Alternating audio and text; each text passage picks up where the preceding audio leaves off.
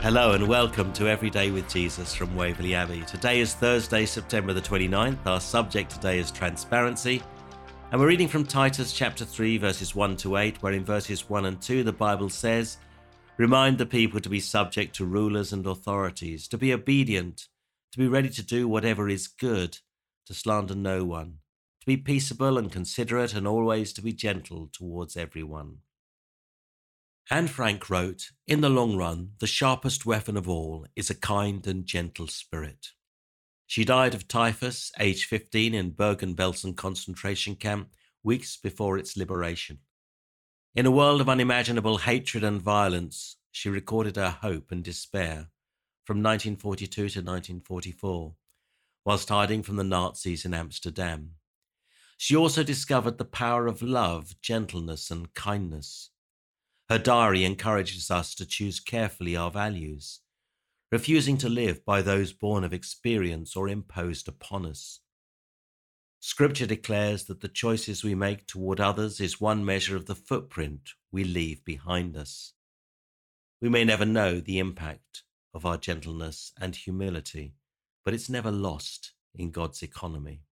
The Christian community often creates its narrative from criticizing the opinions of others, even defining itself by what it's against. This increases hostility, builds defenses, and generates more heat than light. Here, Jesus encourages us to become transparent so that the light of his love might radiate from our daily lives.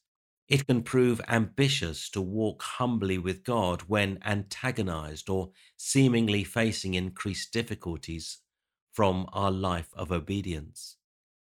However, as John the Baptist declared, life is not about me, but always about Jesus. Look at John chapter 3, verse 30. The ego always takes a lot of management and hates giving ground, even to God. Yet our goal remains to live like Jesus every day, to live as Scripture instructs, not according to how we might think circumstances demand or allow. Anne Frank knew nothing of the influence her short life would have, so we can have confidence that in living God's way in God's world, we are an influence in the name of Jesus and for his kingdom. Let's pray together.